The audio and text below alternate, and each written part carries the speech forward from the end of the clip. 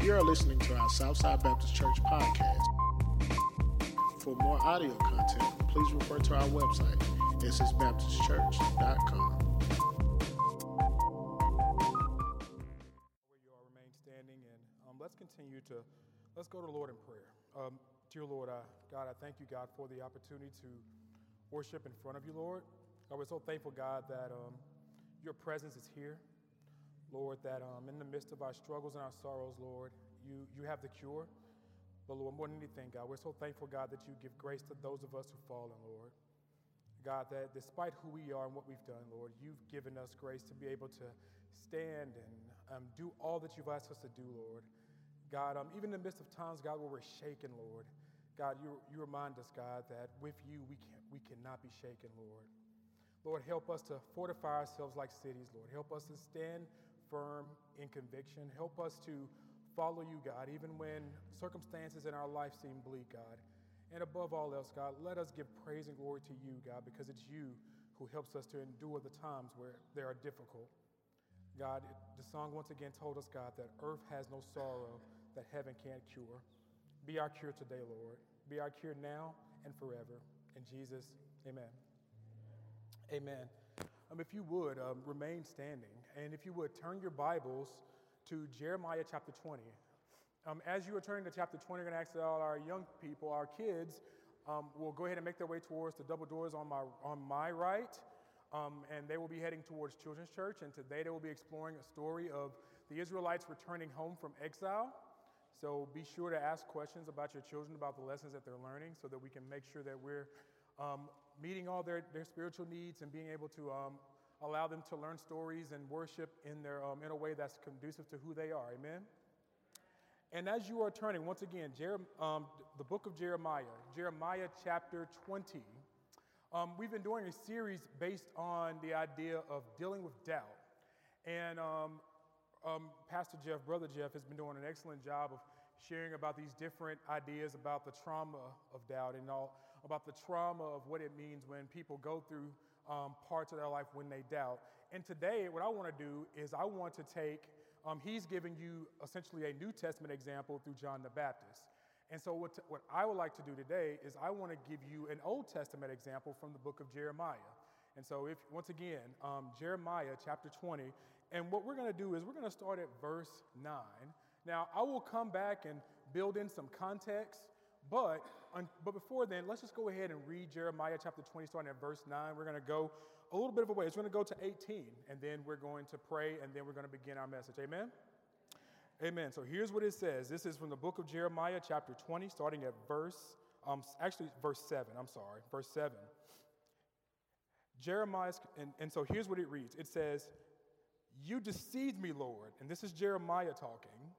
"You deceived me, Lord, and I was deceived, for you overpowered and prevailed me. I am ridiculed all day long. Everyone mocks me. Whenever I speak, I cry out proclaiming the violence and destruction, and so the word of the Lord has brought me insult and reproach all day long. But if I say, I will not mention his word or speak any more of his name, his word is in my heart like a fire, shut up in my bones. I am weary of holding it in. Indeed, I cannot. I hear many whispering, terror on every side. Denounce him. Let's denounce him. All of my friends are waiting for me to slip, saying, perhaps he will be deceived, and then we will prevail over him and take our revenge on him. But the word of the Lord is with me like a mighty warrior. So my persecutors will stumble and not prevail. They will fail and be thoroughly disgraced, and their dishonor will be forgotten. Lord Almighty, you who examine the righteous and probe the heart and mind, let me see your vengeance on them, for you have committed my cause. Sing to the Lord, give praise to the Lord. He rescues the life of the needy from the hands of the wicked. But curse the day I was born. May the day my mother bore me not be blessed. Cursed be the man who brought my father the news, who made me very glad, saying, a child is born to you, a son. May that man, like the towns the Lord overthrew, be without pity.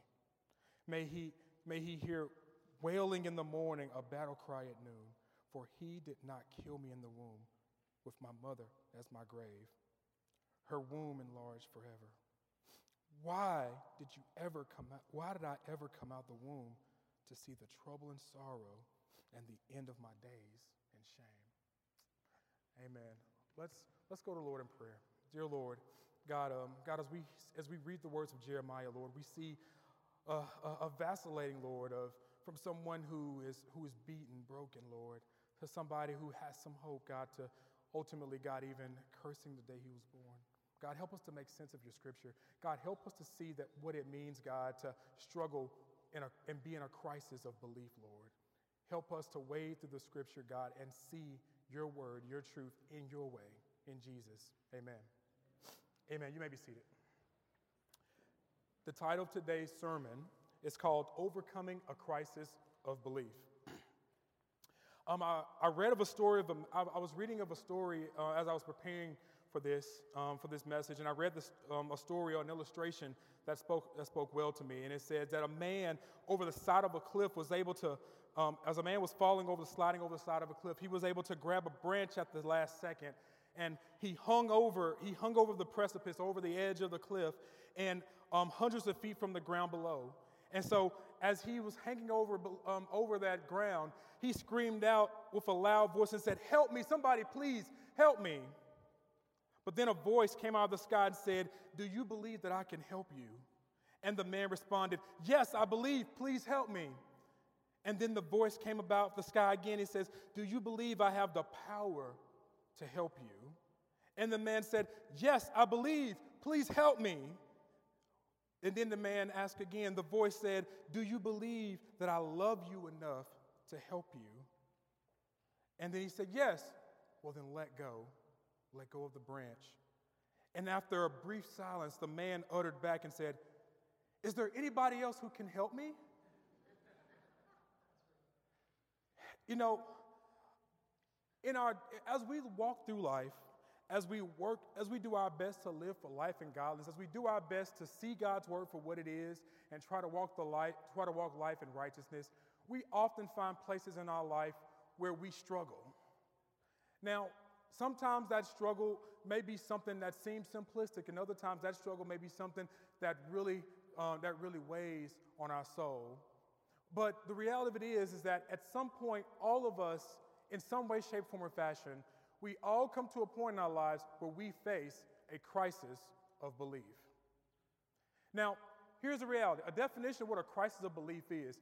A crisis of belief is a time where God encounters you. He gives you a God-sized issue to deal with, and the only way you can deal with it is through faith. There are things in your life that are simplistic and you can probably try to solve, but there are times when we encounter God and God puts something in front of us, and it is so big that the only person that it's so big that only God can help us with. And so we have to move in faith and in action that God is who he says he is, will do what he says he's going to do, and bring us past that crisis. Amen? And all throughout the Old Testament and New Testament, we see men and women of faith who were just not facing trials, but we saw them facing trials where there were insurmountable odds, and they had no choice but to trust in God for their victory, healing, whatever the case may be. And make no mistake that maybe, just maybe, you in here today may be going through a crisis of belief. Perhaps you're a parent and you're struggling with how to parent your child.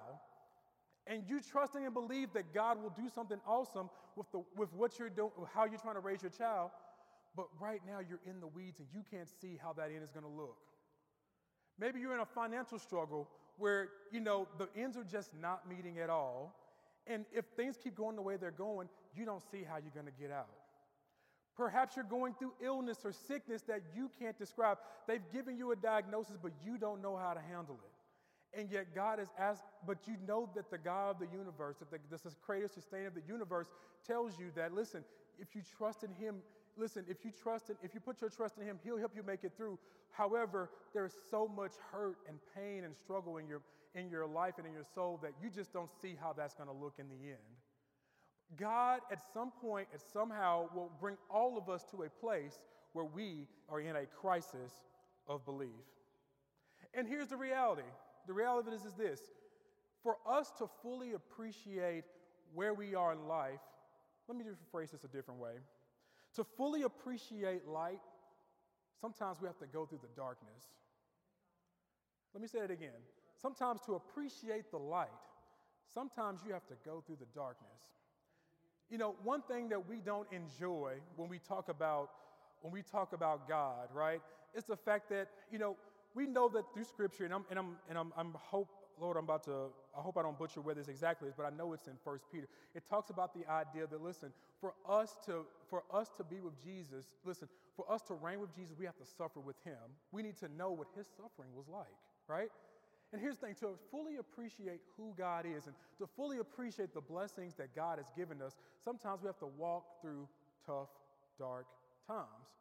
It is not necessarily something that we as people want to go through. I mean, my hope would be, you know, in my own personal thing, I would hope that, you know, we would learn from the Scriptures, see what things are like, and we would just be thankful that the Lord has given us this account to show us what he is like.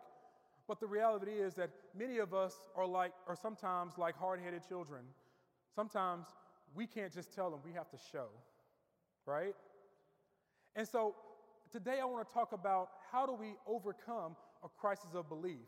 And in overcoming this crisis of belief, I want to talk about Jeremiah. Now, a little bit of context of the story we just read in verses 7 through 18.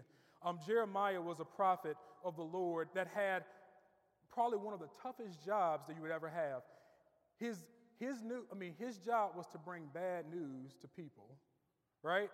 Like, now here's the thing. He was also supposed to be bringing hope to people, but his message was filled with a lot of bad news. You see, because here's the reality. The people of Israel were out of favor with God because they were being disobedient to God. And God called Jeremiah. God told Jeremiah in chapter 1, listen, I knew you from the womb, and I want to establish you as a prophet to the nation, right? And when God gives him the message is that, listen, if you keep doing what you're doing, you're going to be destroyed and sent into exile. Did everybody catch that? And he's got to continue to display and convey the words of the Lord as the Lord tells him. That's the job of the prophet, right? He gets the word from the Lord, he tells the people the word, and he affirms what God has already been saying, right? And so he has a chance to work for the Lord and do the Lord's work, but man, he is in a tough, tough place. By the time we get to chapter 20, Jeremiah has already told them several pieces of bad news, and he's told them so much bad news that the people of Israel hate him. Imagine being the preacher. Imagine being the preacher that every time you see him, it's almost, you have the hard sermon, right? And every time they see you go to the pulpit, I wonder how he's going to put us in fire and brimstone today. I wonder how he's going to tell us that our destruction is coming today. And the people of Israel hated him for it. But Jeremiah still had to convey the message of the Lord because destruction was coming. Eventually exile was coming. But he was trying to provide a word of caution to those who disobeyed the Lord, give hope to those who were still trying to follow the Lord, but then also prepare everybody for the impending doom that was just beyond the horizon. And so by the time we get to verse 20, Jeremiah is beaten. He is broken down. He is like he's been kicked. He's been spit at. He's been hurt. And now he's at this point where he has had enough. By the time we read verse 7, we see that this man has had so much heartache and pain happen that he's just like, listen, I can't take this anymore. I don't want this anymore. In fact, we're basically reading Jeremiah's I quit story. We're reading Jeremiah's I quit story here. And so Jeremiah is a man who's going through a tough situation. And as he's going through his tough situation, dealing with the fact that he is a man who has to give bad news to people who are disobedient and how he's being treated in the midst of it, Jeremiah is going through a crisis of belief. Now, as we read the story, you probably noticed that there felt like there were some lows and then a high and then a low in his story. But that's because a crisis of belief puts us in a place where we're not sure how we should respond. Is everybody still with me?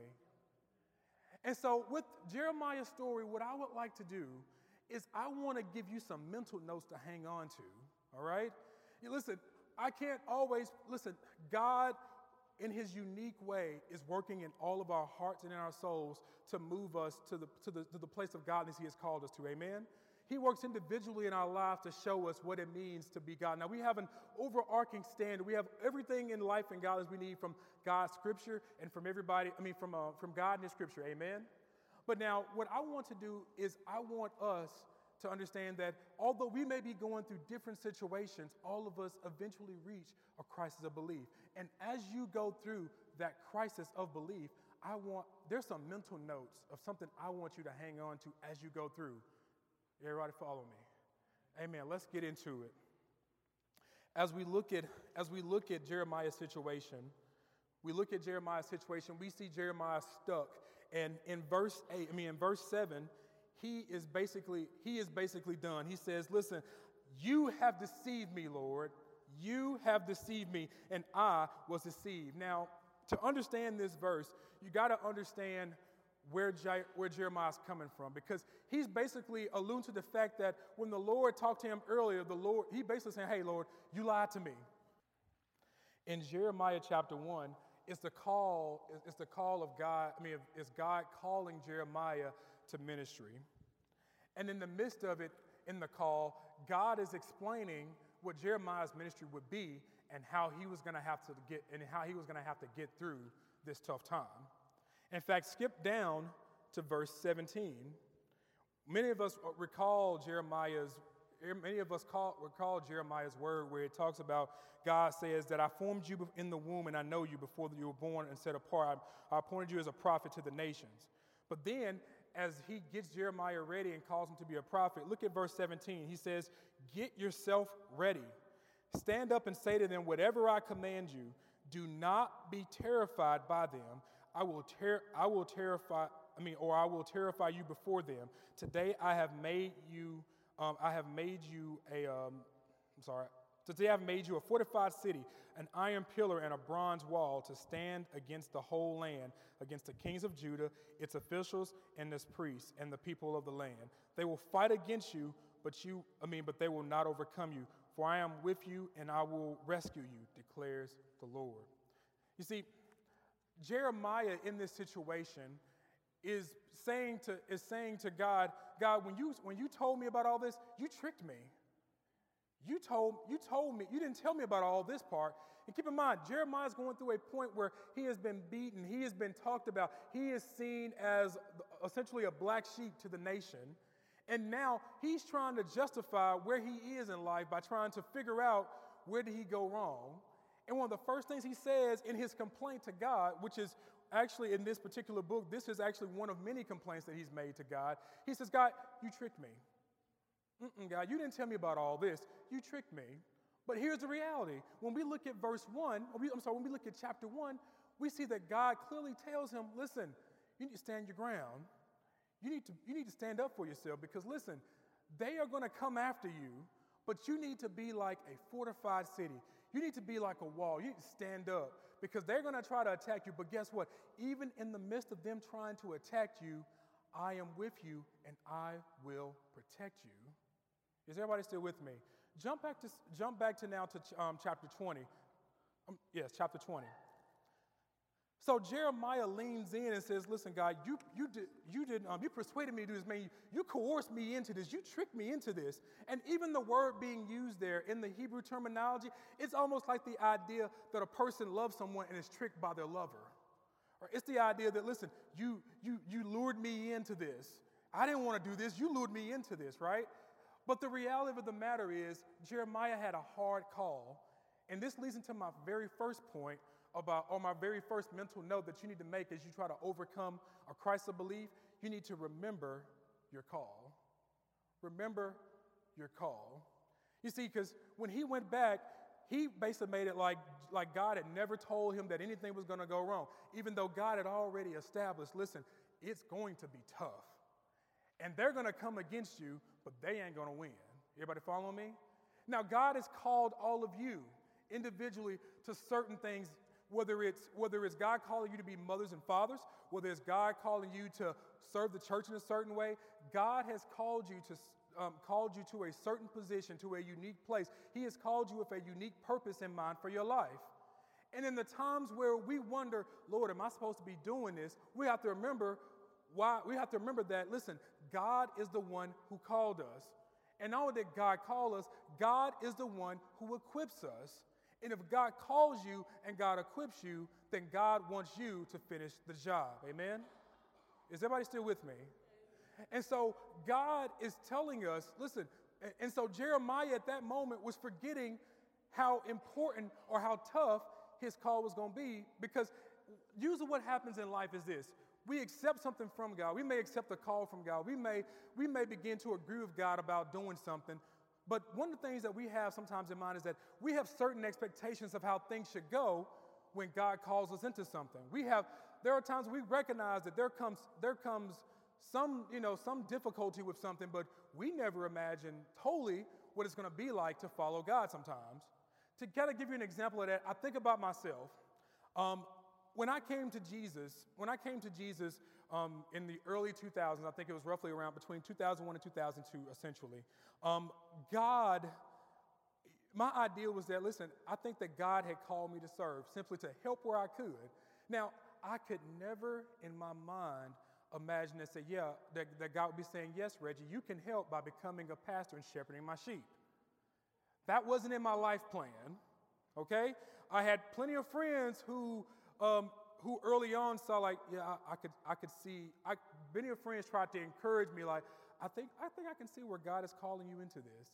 And I would say, no, God is not calling me into this. You have it wrong. God is calling me to be a disciple, to be servant, but not like that, right? Well, then as time goes on, God began to change circumstances in my life to help me understand that maybe maybe my expectations for what I think God wants me to do is not the same as His expectations for what God wants me to do. We have visions of grandeur sometimes about, how God is going to bring this thing down to us, and we're going to all of a sudden let the world on fire, and things are going to be just awesome. But sometimes we forget that sometimes following God and dealing with the day-to-day grind of what it means to follow Him is a day-to-day, day in, day out, sometimes good, sometimes bad, sometimes easy, sometimes rough proposition. And Jeremiah had forgotten that. He thought, okay, I knew it was going to be bad, but I didn't know it was going to be this bad. And so in the midst of all that, he says, listen, Lord, you deceived me. And then he went on to start describing what's going on with him as if it was something different from every other prophet that had gone on. He says, I'm being ridiculed. I'm being ridiculed all day long. That sounds like just about every other prophet, right? He says that everyone mocks me. Oh, that sounds very familiar, doesn't it?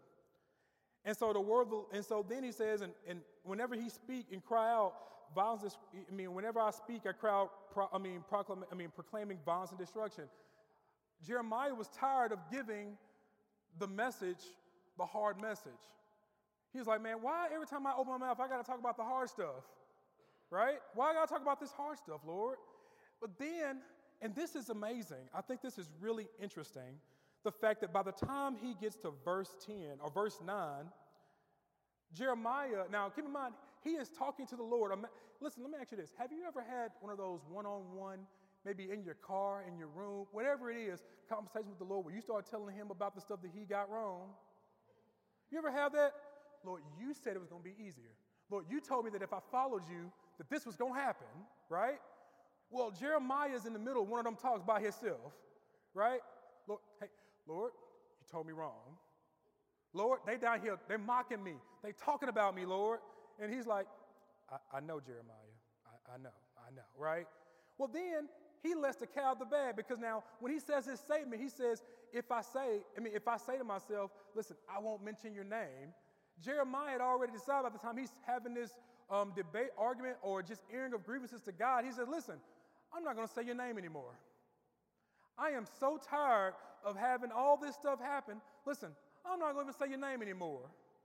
But then there's this tension. There's a tension there, right? Because he didn't just say, I'm not going to say your name anymore. He says, if I say I'm not going to say your name anymore, then something happens inside me where your word gets shut up in me, and it's like a fire in me, and I have to get it out. That's a struggle with the call. You see, here's the thing. When God calls you to do something, the expectation is that you would do it, right? And here's the thing. Let me give you a baseline. Listen, if you think God is calling you to something, let me give you a baseline test for whether you can perceive whether or not God is doing this thing in your life.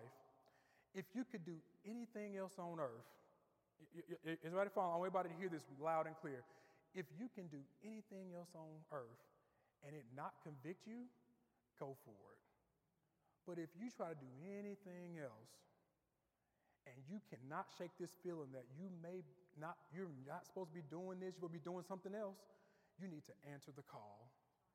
Do y'all follow me? Here's the thing. Let me tell you something. In my own personal life, listen, here's how I want my life to go. I wanted to finish school, make a lot of money, have a family, and just live. That's all I wanted. That is all I wanted. Now, amen, God still gave me that. Amen. It's not how I thought it would look, but God still gave it to me. Amen? Amen. I'm so thankful for my wife and my children and how they blessed my life immensely, right? But I didn't think I was going to have to serve God by being a pastor preacher. That's what I thought, right? But here's the thing. I couldn't shake it. When I would try to go do other stuff, I would always be stuck with this thing in my head that would say, this is not what you're supposed to be doing, Reggie. This is not it. If you ever feel that unction with anything you do, if you feel like the Lord is calling you, and listen, if it keeps coming to remembrance and you hadn't done it yet, God is eating at you for a reason. God is bringing that back to your remembrance for a reason. I don't care whether that's God calling you to do something or God telling you to stop doing something. If you just get this feeling that you can't shake it, you need to answer God's call and follow God's will, okay? And so he couldn't shake it. Jeremiah was like, listen, I don't want to mention your name, but man, there's something inside of me that I just cannot get over this thing. He says, in fact, let me just quote him. He says, listen, he just says, he's like, but I'm going to mention your word or speak of you anymore in his name, but his words are in my heart like a fire shut up in my bones. And then he says, but I'm tired of holding it in. The best way to work ourselves through tough times is to simply give in to what God is leading us to. A lot of times we don't want to go through things because we realize the pain and stuff it's going to take us through. Well, sometimes we just have to let it go. We have to go through it. We just have to stop fighting and go with God. Amen? But not only that, one of the things that we understand too from this is that Jeremiah was obedient in ministry and it was at a high cost, but Jeremiah was doing the right thing in his case. Sometimes when you're doing the right thing, the tough thing, sometimes when you're doing the right and the tough thing, you will go through difficulty. Just because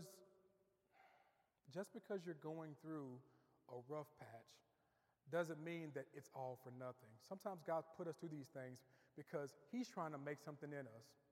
Now I'm struggling with this, but in Jeremiah chapter 12,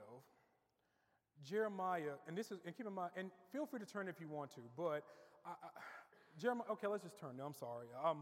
I was debating on whether to say this and move on, but I want to at least say this so it's really clear. In Jeremiah chapter 12, this is a pre-complaint before the complaint we're reading. And let me give you a synopsis of the complaint here. In Jeremiah 12, Jeremiah is complaining to God. He says, look, God, evil is winning. Wickedness is winning. And I don't get it. I don't understand why I'm following you, and yet it feels like I'm struggling. I'm the one that's getting talked about, kicked around, spit on, and talked about. And yet wickedness is winning. Now here's the thing. That's a hard question for anyone to ask anyone, right? But now I want you to see God's response. And this is going to almost seem insensitive, but it has a good reason for being here. Look at chapter 12, verse 5. Now keep in mind, Jeremiah's complaining for the first 4 verses. And then God answers in verse 5. He says, if you have raced with men on foot, and they have worn you out, how can you compete with horses? Now that's a strange way to answer somebody who is on the edge, right? He's like, listen, Lord, I just don't understand why wickedness keeps winning. And yet God says, listen, and let me simplify what he's saying here, okay? He says, listen. Remember, Jeremiah had already been called in chapter 1 to a very difficult circumstance where he was going to be attacked and he was going to have people come. He's having a whole nation of people come against him. It takes a good backbone to withstand a whole nation of people coming against you, right? Well, God, and I promise I'm getting somewhere with this. Well, God reminds him of something. Listen, if you can't handle this, how are you going to handle what's coming? You see, sometimes when we go through our crisis of belief, sometimes God is trying to move us from what we believe and think to something different and something better. Jeremiah, listen, and here's the other thing. Let me say this, and let me be very, very succinct when I say this. God does not work with us with explanation. God works with us in promises. Don't miss that. God does not work with us in explanations. God works with us in promises. Whenever we come to God doesn't sit us down at a table and say, well, let me explain what I'm about to do before I tell you and do all of it. Does he? He simply says, listen, here's what I need you to do. A lot of times we find ourselves stuck and outside the will of God because we need God to give us a thesis for why we should be doing what we're doing. God says, remember, God tells us that our job, our purpose, our call is to be obedient to his word and his way. God does not have to give us a blow-by-blow explanation of why he wants us to do anything. He is the creator of the universe. He has the will. He has the plan. It's up to us to follow it. So when God calls us, the only thing we have to lean on, the only thing we have that we can lean on is his promises. Will I leave you nor forsake you? Right? Then I promise that I would be with you to the very end. Then I promise that I would equip you with everything you need. Because think about it, even in the midst of Jeremiah's complaining, God is reminding him of what he was already doing with him. And so God is trying to get us to a place personally in the midst of our crisis of belief where we move to somewhere different. But for us to move somewhere different, we have to recognize that where we are does not cut it. We cannot stay where we are and go with God at the same time. If we're following him, we go after God. We don't stay where we are, and we can't have our cake and eat it too. As we serve the Lord, as Jeremiah served the Lord, God was trying to maximize his capacity. God was trying to strengthen him. God was trying to get him ready because he's like, listen, you're complaining about this, but a few chapters down, they're going to come at you again. And God was preparing him to strengthen his backbone. And here's the thing. The reality of it is that the very promise that God had made to him in Jeremiah chapter 1, God was doing in real time. God said, listen, I'm going to make you like a fortified city so that you can stand against people that when they attack you, they will not win. And God was already doing it, but Jeremiah could not see that. Jump back to chapter 20 now.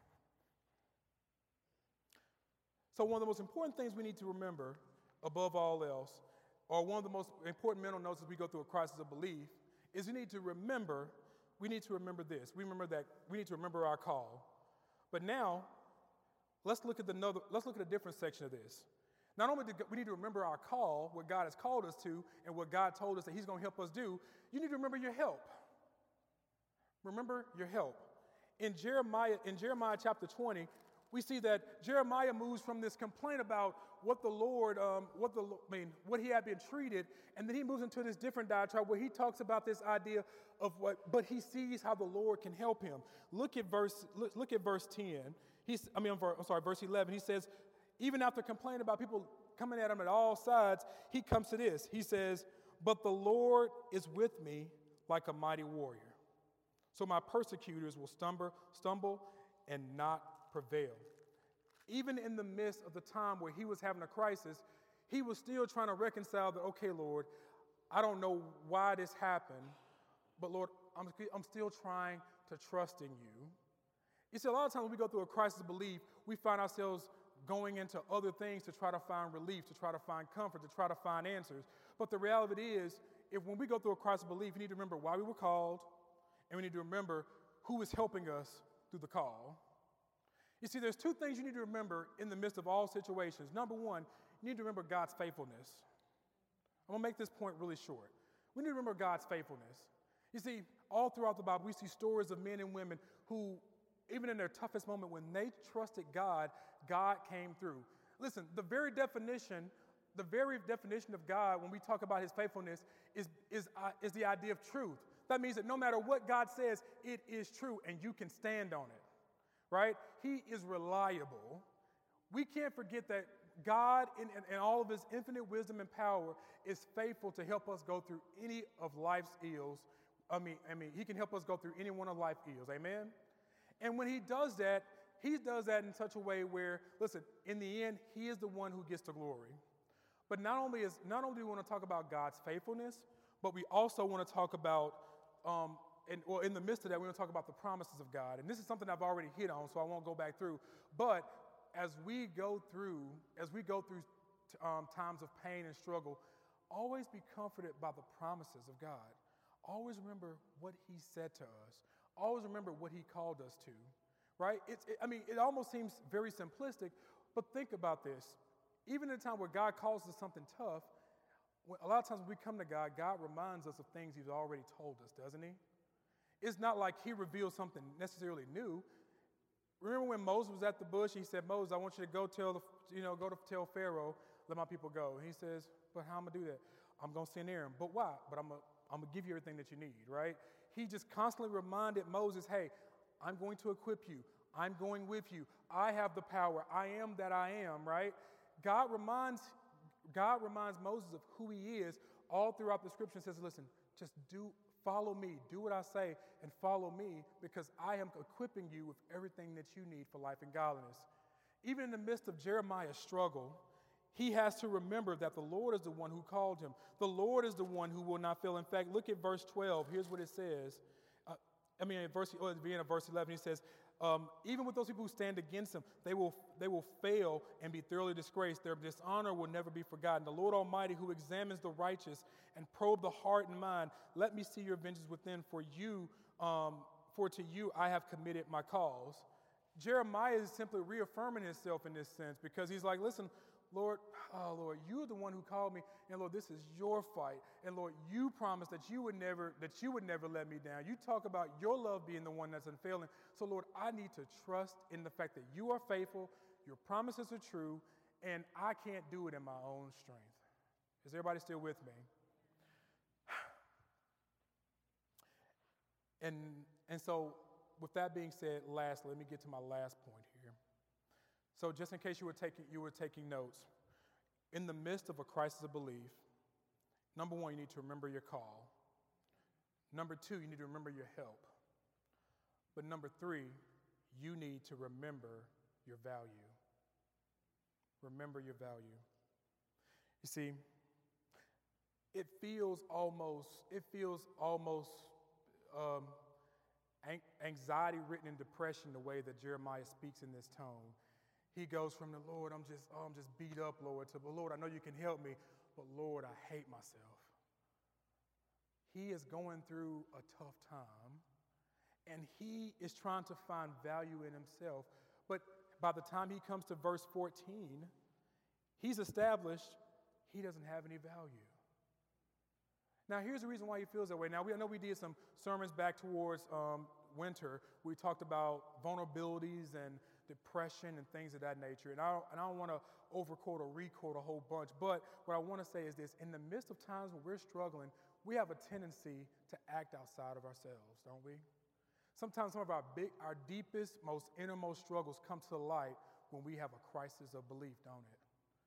Like one of Jeremiah. Now keep in mind, God had told Jeremiah at the very beginning of chapter 1, I knew you when you were formed in the womb, and I set you as a prophet to all the nations. God had already given him a purpose and a value in chapter 1. By the time he gets to chapter 20, he's doubting that value, even though God had clearly called him to be a prophet to the nation, that God was making him a fortified city with strong walls. God was fulfilling the very thing he had called him to right there in front of his very eyes. But he was missing the forest for the trees because he was vulnerable. Because he had been beat up by the world, he was now in a place where he was starting to listen to the voices around him that were telling him that he should give this up. And because of it, it lowered his value. You see, Jeremiah felt like what he did didn't matter. Did y'all catch that? Jeremiah felt like what he did didn't matter. But let me let you in on one of the biggest secrets that Satan uses to help us get off track. A lot of times we equate how we feel in our faith with our feelings. Because we don't feel like we're accomplishing what God has told us to do, we feel like we're not doing what God has called us to. One of the worst struggles that I, as well as many other people in the body of Christ, struggle with is the idea of letting your feelings override what faith tells us is true. You see, when God tells you that you are fearfully and wonderfully made, you can trust that no matter whether you feel like it or not. When people encourage you and tell you that the work you're doing, when God affirms you and tell you that the work that you're doing is important, you have no choice but to understand that I have to trust that what God said is true regardless of how I feel. You see, one of the biggest mistakes we make is that because we don't feel like we're getting it right, we don't think we're getting it right. Even though Jeremiah was clearly doing what God had told him to do. But because he didn't have those warm feelings of people coming up and high-fiving him and saying, nice bad word, Jeremiah, woo!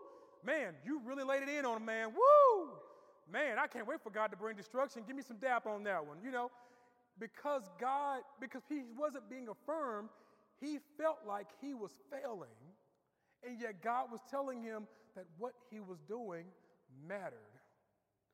Let me give you a really simple analogy. If I had $100, I don't have $100. Even if I took a $100 bill, if I went outside and threw it in a mud patch and rubbed my foot on it, even if I run my car over with it, even if I go and dump it in the trash, my $100 does not lose its value. You see, the world will kick you around, tell you that you're not worthy, tell you that you have no real value, but that's not what God says, because the value that God assigns to you is the value that you have. Amen? So when God calls you to do something, sometimes it doesn't even matter if you feel like you're doing the right thing. Just know that if God's called you to it, that is what you should be doing. Our feelings cannot overrule our faith. Our faith is something is something that we can bank on because it's true. God makes it true. Our feelings are fickle. Our feelings are very fickle. Now, this is not something I enjoy, but there are people who, like for instance, if you ever go to a scary movie, right? Sometimes there's monsters in a scary movie, right? Well, the monsters are not real, but they create real fear in your heart, right? And because of magic trick, because of CGI, graphics, all these different things, they make monsters look real. And it plays on that effect in your mind, right? Well, the reality is that our fear in watching a scary movie fools us into thinking that what we're seeing is scary and real, even though it's not real. It fools your feelings. So the one thing we cannot go by when we come into a crisis of belief is our feelings. We cannot let a crisis rule us because of our feelings, because your feelings about something can change from situation to situation. And thank God that when God ascribed it, And thank God that when God gives us salvation, when we trust in the Lord, when we accept Him, when we accept Jesus our Lord and Savior, that God does not work on our feelings. Because there are days where I don't feel like I'm doing the Lord's will. There are days when I feel like I'm not in His will. And if you're not, please get in His will. Amen. Let me make that clear, okay? All right? But now, there are days where I don't feel like stuff, right? But that is not the indicator of what should determine my actions. And let me put this with a bow. Okay, I feel like I'm going long now, so let me just put this to the end here. If you're in chapter 20, go down to verse 21. It says and look at verse 1, and here's what it says. It says, and the Lord came to Jeremiah a word came to Jeremiah from the Lord when King Zedekiah sent him to Pashur. God, Lord, I should have practiced that word. And the priest Zephaniah and Messiah. Okay, I'm just going to go through that one. And they said, inquire now of the Lord because Nebuchadnezzar, the king of Babylon, is attacking us. Perhaps the Lord will perform wonders for us in the times of past when he withdraw from us. But then it says in verse 3, but Jeremiah answered then, tell Zedekiah, this is what the Lord God of Israel says. And I'm stopping right there for a good reason. Because now, Jeremiah had a crisis of faith where he was questioning his call. He was now looking toward his help. But now Jeremiah was still dealing with feelings because he didn't feel like he was doing what the Lord had told him to do. But look what he did in chapter 21. He still went on and did the will of the Lord. Did you catch that? He did not quit being a prophet. Because he's quoted in the next chapter telling people what the Lord had just said. When you're in a crisis of belief, the worst thing you could do is stop. Stop following. Stop listening. You need to keep pressing on. You need to keep going. Here's the thing. When you're in a crisis of belief, the Word of God does not tell you, okay, stop, sulk, stay in your misery, and don't figure anything out. God tells us, listen, until you figure out if something different to trust, you keep following.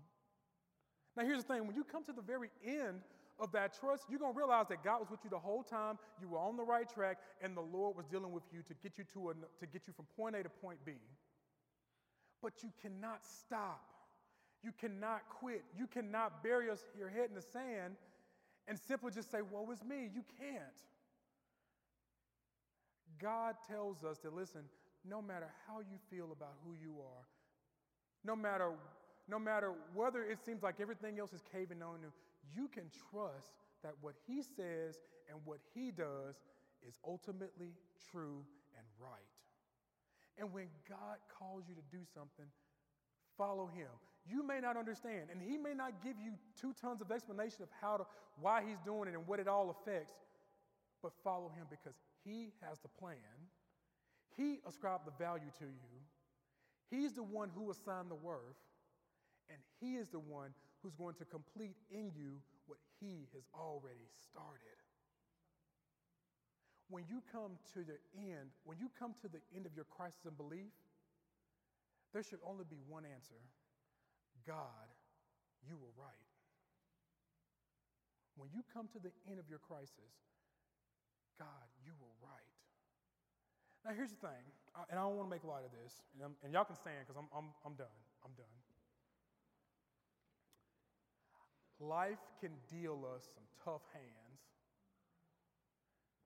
sickness, death, hardships, struggles. And yet God allows these things to happen in our life, not to destroy us, not to make us feel bad.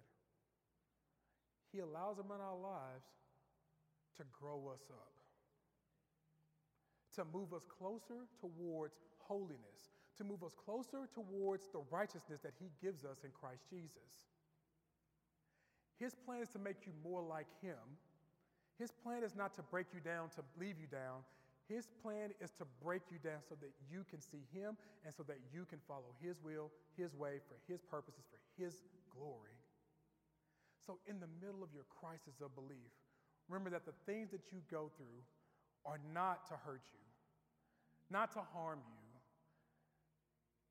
but they are to make you better. Now, here's the thing. I cannot say with all the 100% certainty in my heart, because I would struggle with the idea of why would death bring me comfort, or why would death teach me things? But here's what I realize is that when I get to the end, I realize that the very thing that God has not been teach me, he teaches me.